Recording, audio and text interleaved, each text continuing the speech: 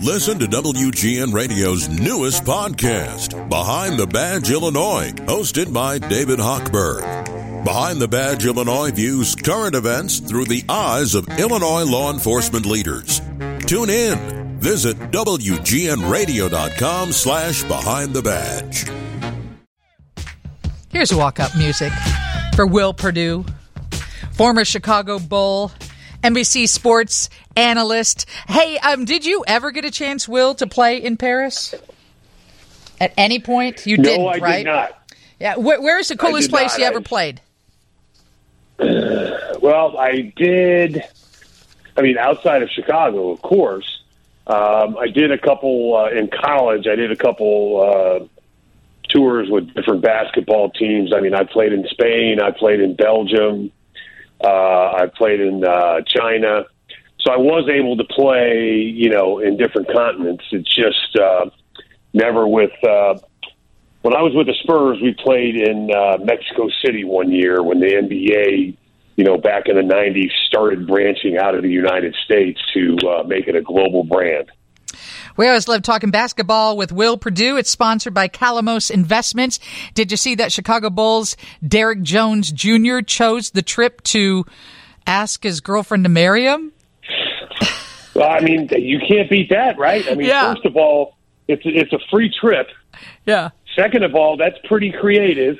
And thirdly, you got to be pretty confident that she's going to say yes if you're going to do that in front of the whole team. He did it in front of the team, the coaches, everybody. He grabbed the mic at a dinner, and I thought, oh, that is bold. I was thinking of another word, but yes, you are exactly correct.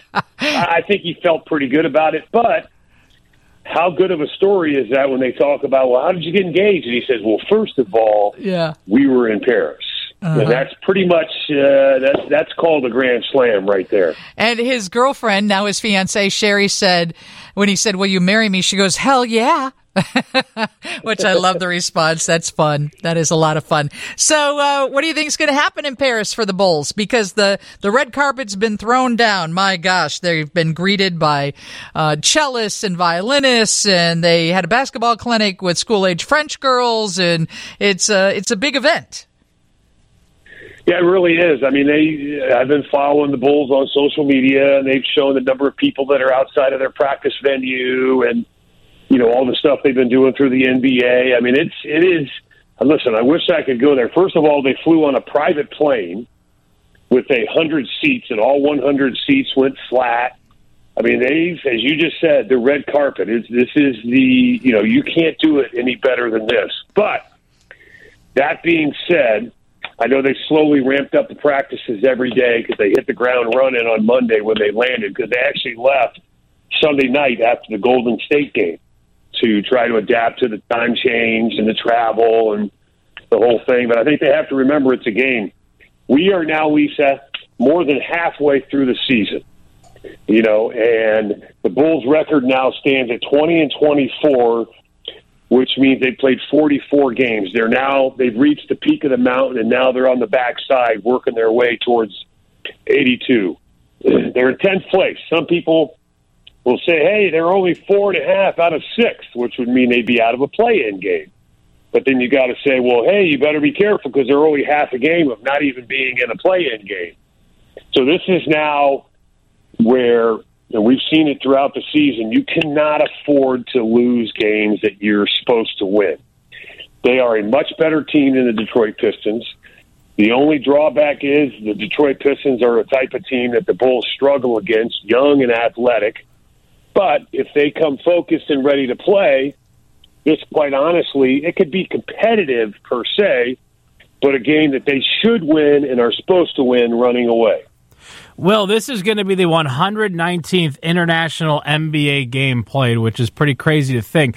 But from when you were playing, Will, compared to now, I mean, it's clearly working, their objective here, which is spreading the NBA brand and the game of basketball to a global level. You look at some of the best players in the NBA, Giannis, Jokic, Luka. These are international players. What the NBA set out to do here, Will, as we approach the 119th international, it appears to be working, that the brand of the NBA is very strong globally. Oh, there's no doubt about it. And those three guys you just mentioned, one plays in Denver, one plays in Milwaukee, and one plays in Dallas, are probably your top three guys for the possible MVP this year. So it's not just that this has worked. I think it's worked incredibly well.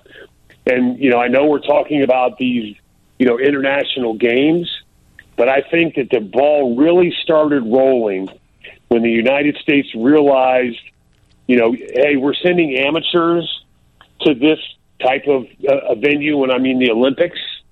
And we had a lot of success, but we weren't dominating like everybody thought we should.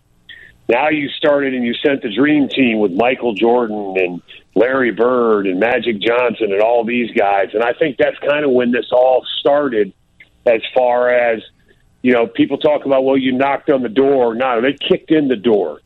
And they spread the word about how good the NBA really is. And people realized, hey, if I want to be the best, that is where I need to play. And I think the message was received loud and clear. How come you weren't successful in telling the folks at NBC Sports Chicago that you needed to be in Paris to cover the game? Well, the whole private how much time do you have jet. for me to tell you that story? Sounds like a fun place to be. I think I would have. The word budget might have come up. So, but yeah, I honestly think we should be there now. Stacey King's there. Adam Amin's there. I guess we put all our eggs in one basket, meaning sending those guys over there so that they could actually call the game. Well, not only will we be watching it, but apparently it's being aired on the BBC as well, so people throughout Europe will be watching it.